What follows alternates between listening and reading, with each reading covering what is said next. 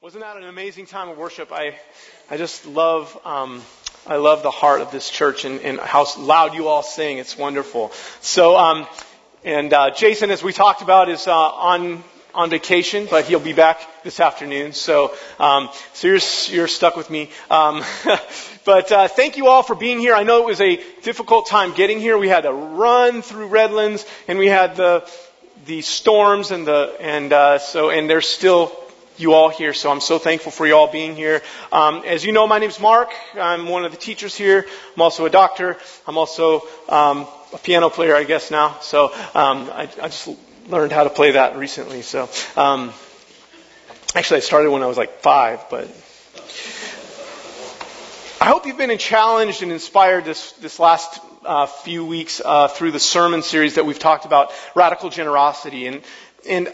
You know, I hope that you all understand how important this idea really is. This idea of radical generosity, how important it is to each and every one of us in this room.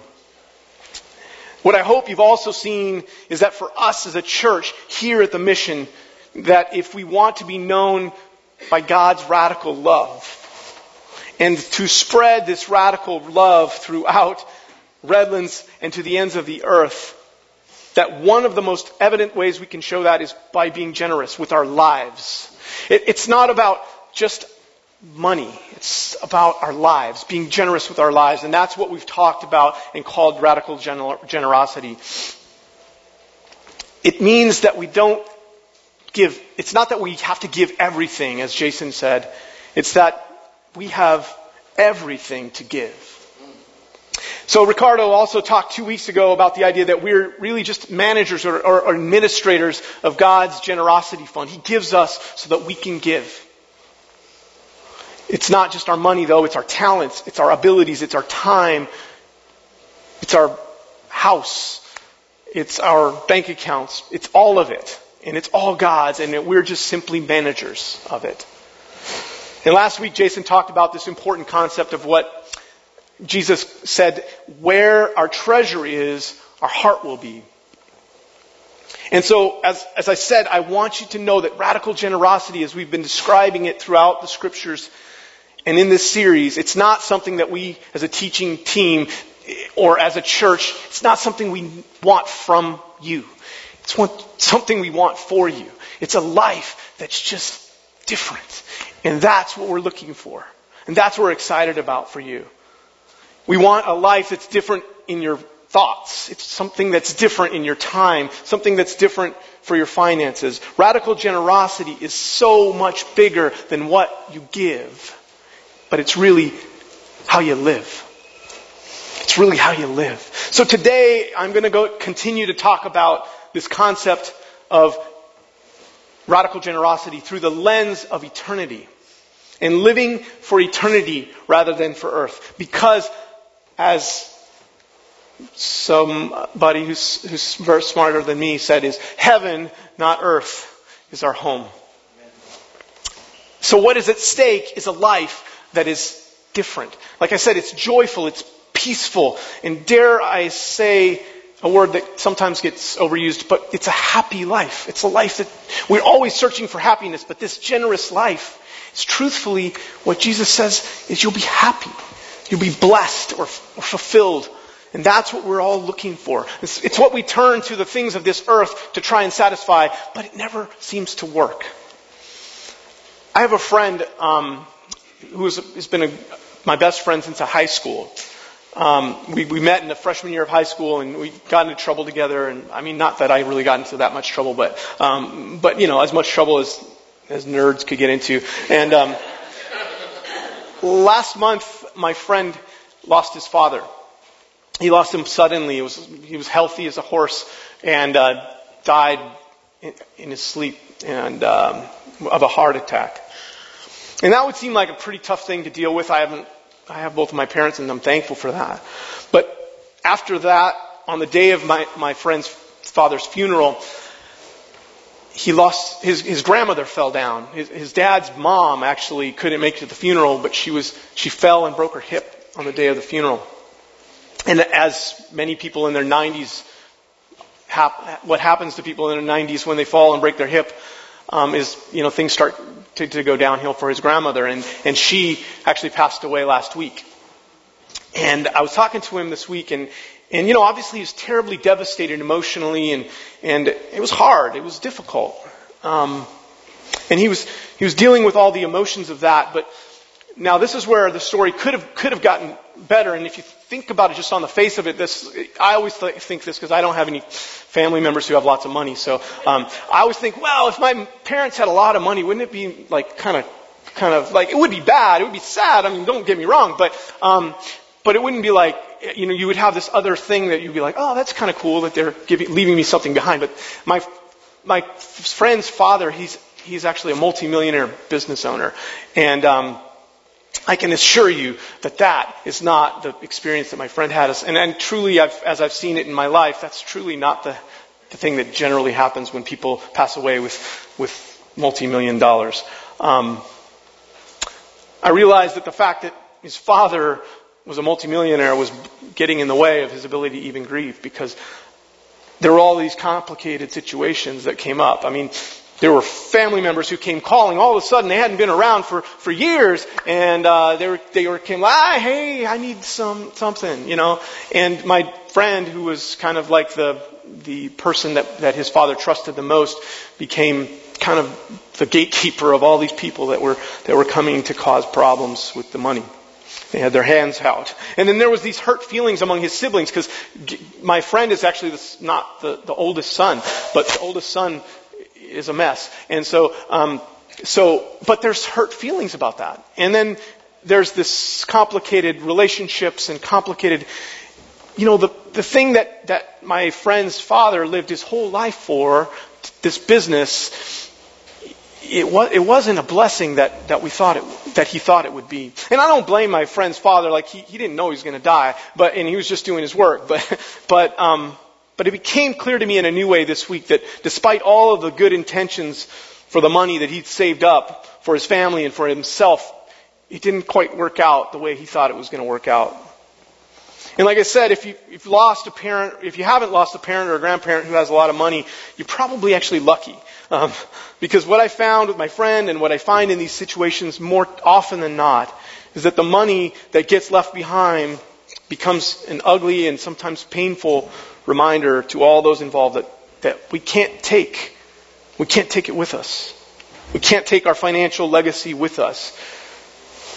The arguments and the anger around how this money gets divided up, it reminds me of why the Bible talks about the fact that money, it's the root of all kinds of evil, including these strained relationships that we're talking about, and losing our focus on what's important. And as a physician, I actually get to see this from another side as well. I mean, many times my elderly patients, they spend the last 6 months of their lives fighting illness, and that's not a bad thing. But we spend so much money and time and effort in the last 6 months of our lives, when in truth, that should be the time when we think, I'm just getting to go home. I'm so excited. It's like when you go to, maybe it was just me, when I went to summer camp, and I'd come back after a week of being away from my family and my friends and in my house and my bed, I would just be looking forward to that. Because heaven is our home. And in the last months of our lives, so often we're trying to fight to stay here. Because we as a culture, and I think just we as humans, it's probably the way God made us, we cling to this earth, but we cling to it like it's everything. Like it's worth everything. And I don't know about all of you, but I know that if you live in America, you probably deal with the issue, and unless you're doing better than I, finances are something that have a grip on us. They occupy our minds. And the truth is, many people struggle with money. And one of the most common fights in marriages is about money and financial issues. One of the most common causes of people who have anxiety or depression, who I see every day in the urgent care, are dealing with money. With debt at all-time highs and income stagnating in our country, our politicians love to promise us a better future, right? But we as Christians, we know that there is hope for a future, but it doesn't lie in a government. It doesn't lie in a program. It doesn't lie in a tax cut or raising taxes for that matter. It doesn't lie in a human being. See, we have a hope in a future, but it's for eternity. In fact, if we view our lives and our finances and our relationships through this eternal lens, it's going to change everything. See, having a mindset that sees this world through a completely different lens, we can see the world through the lens in which Jesus saw the world. The lens which our Heavenly Father sees the world right now. And it's the lens that we, as the Mission Church, want to see this world. But see, we have a problem. We have a possession obsession. See, our lives are focused on this life. So often our lives are focused on what we can see here and now, on what's coming next. Whether it's the anxiety that creeps in from what's going to happen at work, or if it's the worry that we have over who's going to be our next president, or maybe it's this intense grief of losing a loved one. Perhaps it's waiting in line for our next iPhone or our next Android, if that's what you're into. These things all have one thing in common, and they focus on this life.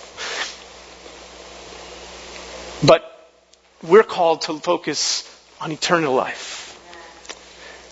So we're going to talk about that. I'm going to give you one more example of myself because I just want you to know this is not me preaching because I have this all figured out. But if you look around my basement, you're going to see evidence of this focus on this life.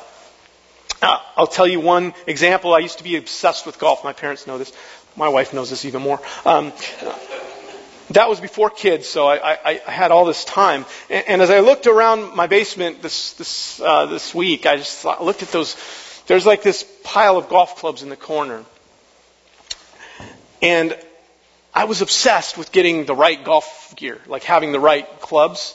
And in that season of life, I remember thinking nothing of like going out and buying a dozen golf balls that were like, I don't know, $40 a dozen. And I buy that like probably every couple weeks. I went through a lot of golf balls. I was pretty good at golf, but you still go through a lot of golf balls. I play like once or twice a week, and it just didn't seem like anything like a big deal. And I would actually build my own golf clubs because I'm still cheap because I didn't want to buy them like pre-put together, and it was a little cheaper to buy them that way. But I would buy the right shafts with just the right flex and the right angles to get the ball just in the right height. And I was obsessed with, I know this is getting geeky, but I just was obsessed with golf and making sure that I could play golf right. And I suspect if I looked in your all garages, there'd be some evidence of something like that that has gone by, but yet that's just sitting in the corner, all collecting dust. But see, what seems so important to me now is just a pile of stuff in the corner, collecting dust, and I can't get rid of it because, you never know when you'll need another golf club. So it's sad, but it's true. And it's true for all of us. What seems so important at the time just gathers dust. And as we begin to look today at what can be gained from seeing this radical generosity through a lens of eternity, I believe we can begin to loosen our grip on this stuff, on the things of this earth. I mean, the better car and the nicer house and the more golf clubs, the safer retirement plan, and hopefully we can begin to see this bigger picture, one that truly focuses on what Jesus cared about. See, what I know about you is that the things that worry you, the things that enslave you, the things that make us all feel helpless and hopeless and desperate for things to change, those are all because we focus on this life, not on eternity. So the question we're going to tackle is, how do we begin to change this? How do we get this fixed? How do we reorient our hearts and our minds and our time and our talents and our money and our resources in a way that is better for us and ultimately better for the kingdom of God, better for eternity? And we've, again, called this mindset radical generosity. And it's not something new, but we've given you a definition. Radical generosity, it's the overflow of love. And many times the fact is, where we put our money, our heart will likely follow.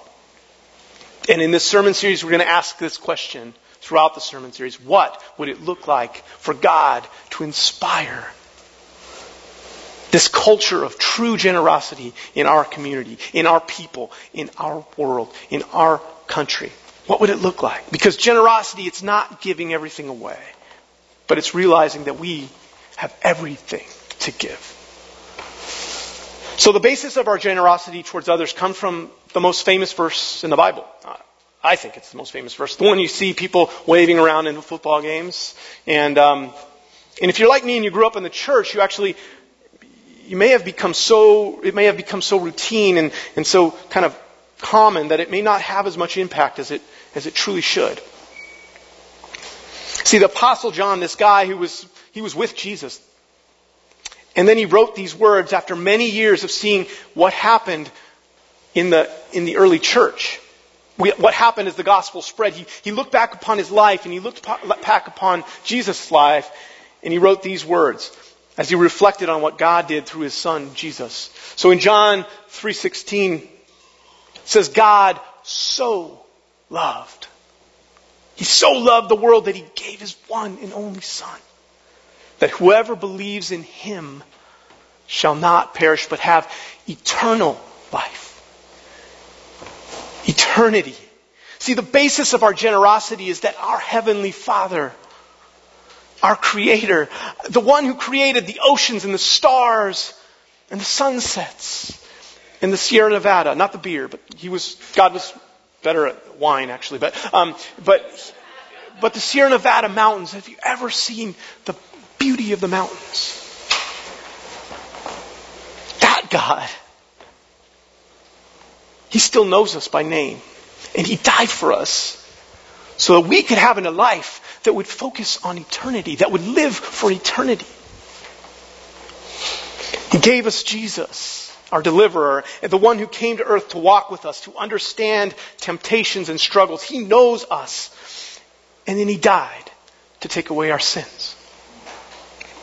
So God, he provided an offering so immense that we can't even imagine it. And yet, we are created in the image of God. And one day we're going to meet our Heavenly Father, and the question is going to be asked of us, what do we have to show for it? And if all we have to show for it is the golf clubs in our basement, or our bank account, or the cool vacations we went on, or our Instagram posts, I don't believe that we'll have gained what Jesus was really asking of us. So God sent his Son so that we can have a life for eternity. And if that's the case, then how should we live? We should live for eternity. So I'm going to go back to the verse we talked about last week. That verse was in Matthew. This comes from Jesus, taught us how to live our lives.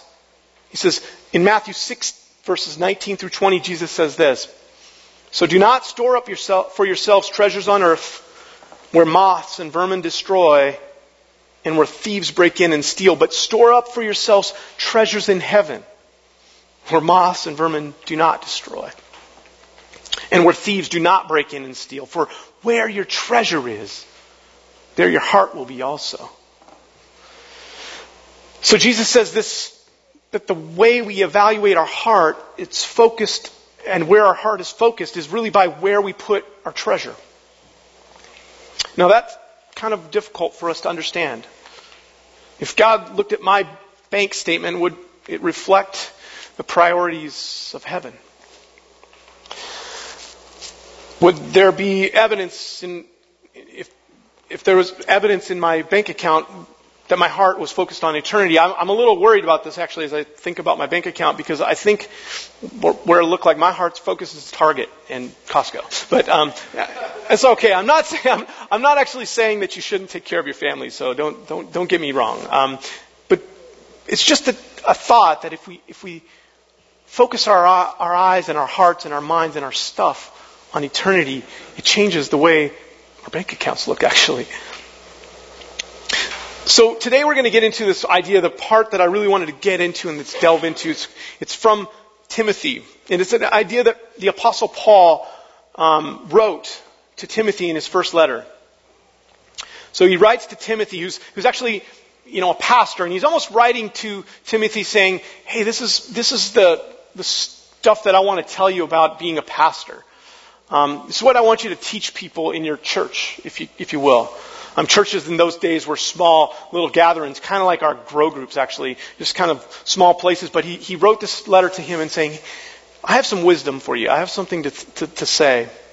So he says this, command those who are rich in this present world not to be arrogant or to put their hope in wealth, which is so uncertain, but to put their hope in God, who richly provides us with everything for our enjoyment. Command them to do good and to be rich in good deeds and to be generous.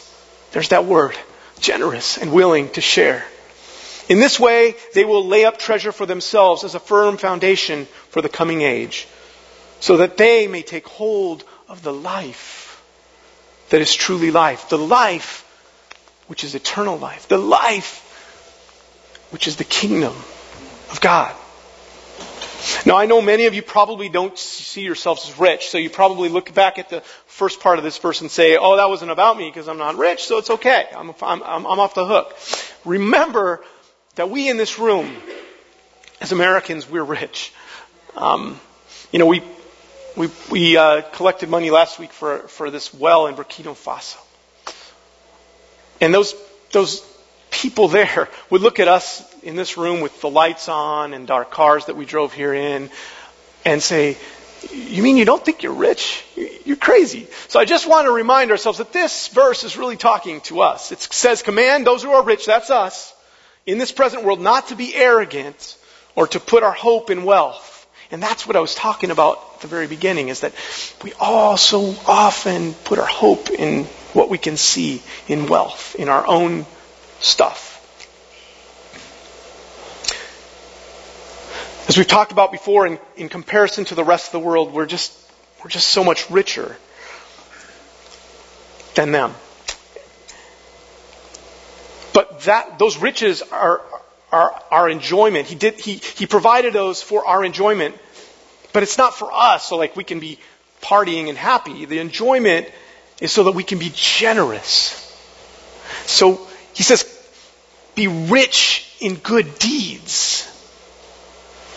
Be generous. Because there's more to life than just this life. So Paul sees this risk of putting our hope in this life because it's so uncertain. And I don't know about you, but I like feeling secure. I like the feeling having a savings account, being able to take care of, when the car breaks down and being able to take care of that and the plumbing leak. But what Paul's saying here is that certainty you think you have, it's just not real.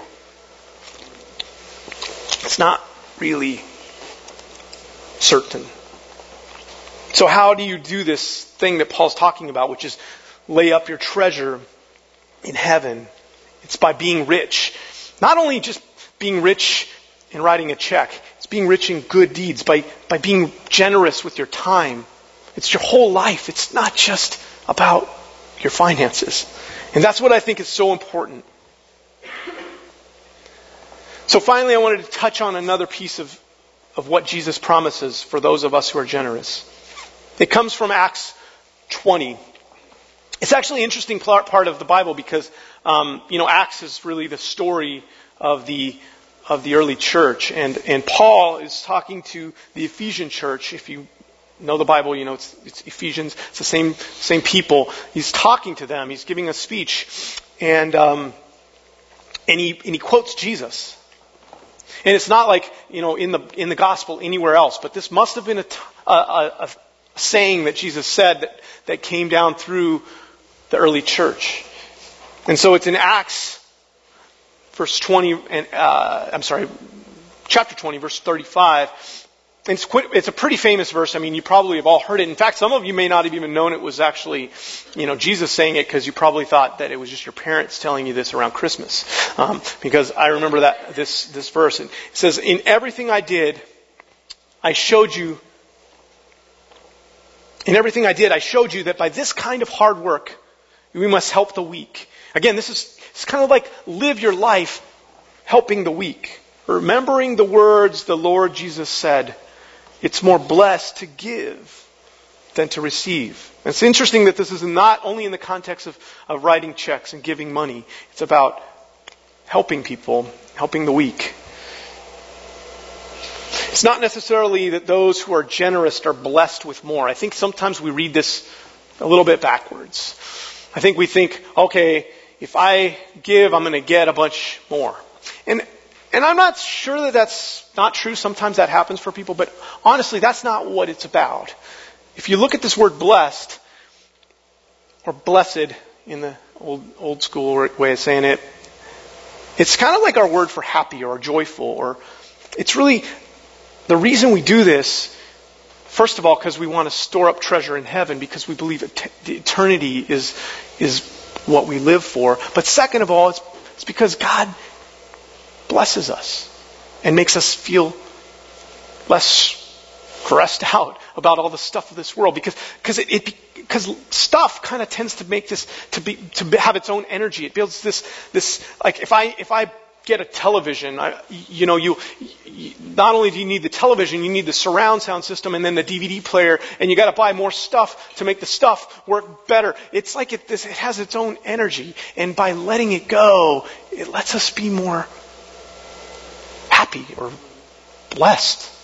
And that's kind of the context that I see this verse in. Have you ever noticed that in real life? Like when you loosen your grip on things, it loses its power over you. It allows us to feel free. And this is what Jesus is saying right here. So if God so loved the world that He gave us Jesus, so that we can live an eternal life. And if Jesus told us that we're supposed to store our treasures in eternity, not here on earth. And then Paul describes how to do this by being generous with our money and our good deeds. And finally, if Jesus says by doing that, we'll be happier or blessed because of living this life of generosity, I think we begin to see the way that this works together. See why this is such a different way of living, and why if we can live like this, everything changes. So how do we deal with this obsession we have over our own possessions? How do we get rid of this dependence on this life, on this world, on our own abilities, on our own stuff? How do we move forward with a view of eternal life? What does it look like for us? So I think it really begins with habits. I don't know if you've read the book Power of Habit. Anybody who read that book? It talks about how you create habits, or how you create different habits. And I think sometimes my habits, they reflect what goes on in my mind. And I want you to kind of think of this habit that we have. How do we focus our minds and our hearts on eternity? How do we build a habit to do that? Because it's not normal for us to see everything in the world and say, okay, I'm going to focus my relationship with my wife on eternity. I'm going to focus my taking care of the poor on eternity. How do I do that? How do I get my mind to have that habit? First, for me, it really starts with prayer and reading the Bible. And I've found in my Grow group, I think many of us are in Grow groups. Grow groups this season have been focused on prayer. And I think that it's so important that you join together with like-minded Christian people to kind of help you focus your mind on eternity. To daily read the scriptures, to daily go to God in prayer. That's the first step of reorienting our mind on eternity, on the things that God cares about. And the next thing we should do is what Paul said, which is be rich in good deeds. Don't just be rich with all the stuff you have, but be rich in good deeds. So put aside a time in your week, make it a habit to care for other people, to serve others. And I don't know what that looks like for you. I mean, I know at the church here, we have a lot of things that we need help with. We need to serve with. We're going to serve we served our community. We're going to do a lot of serving, and that's the first step. It's just come here and serve and care for people. Spend some time every week doing that. And finally, we need to be generous with our finances. I'm not going to sidestep this because I think Jesus is clear. Where our hearts are evident in our bank accounts. And it's a habit. It's kind of interesting that this habit's been passed down for hundreds and thousands of years, actually. This habit of 10%. And I'm not going to get into the legalism of 10%. But I think there's some wisdom in take a percentage of your income and just right off the top, just give it to God. And again, it's not because we need something from you. It's because we want something for you. We want you to see your stuff through the lens of eternity. And you start by giving it away, by loosening your grip on it. And so take a percentage. Pick a percentage. I don't care if it's 1% or 10% or 50%, but pick a percentage and give it away. I promise you it's going to change your life. I've done it myself. And I'm not saying this because I'm not going to tell you my percent. I'm not going to tell you that. But I know that for me, when I came to this place, I was giving a percent. Not 1%, but a percentage. And I've just seen my heart change for this community because I keep giving more percentages as I see that we need to change the world from this place. And that's the heart that I think God wants from us. And I'm not trying to shame you or tell you that you should feel guilty for what you can give. But it's just, it changes your heart. And I promise you, I know it because it's done it for me and my family.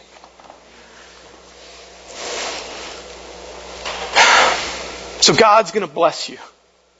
He may bless you financially, but I know that the Bible is true. And it's true when it says this, that the things of this earth are going to be less important to us. And eternity will seem so much closer when we live this life of radical generosity. And I just want you to think of this for a minute. Like, how would it look in our world if Jesus followers, not just the mission, but Jesus followers in general lived like this? I mean, if we were all, kind of looking forward to November or maybe worried about November, the election, what if instead of worrying about the things of this earth, we just started living generously like that? It wouldn't matter who our next president is, because if we live like this, if we live like there's more to this life than just this life, that would change everything. It would change our country and it would change our world. And I want to encourage you to start that just today. If we daily align our hearts and minds with God's priorities through prayer and reading the Scripture. If we spend our time doing those things that make a difference for eternity.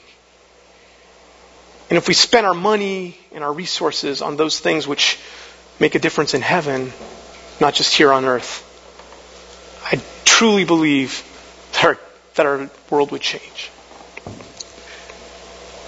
And I believe that that's the radical generosity that God's calling us towards. So may God's kingdom come. And may His will be done on earth as it is in heaven.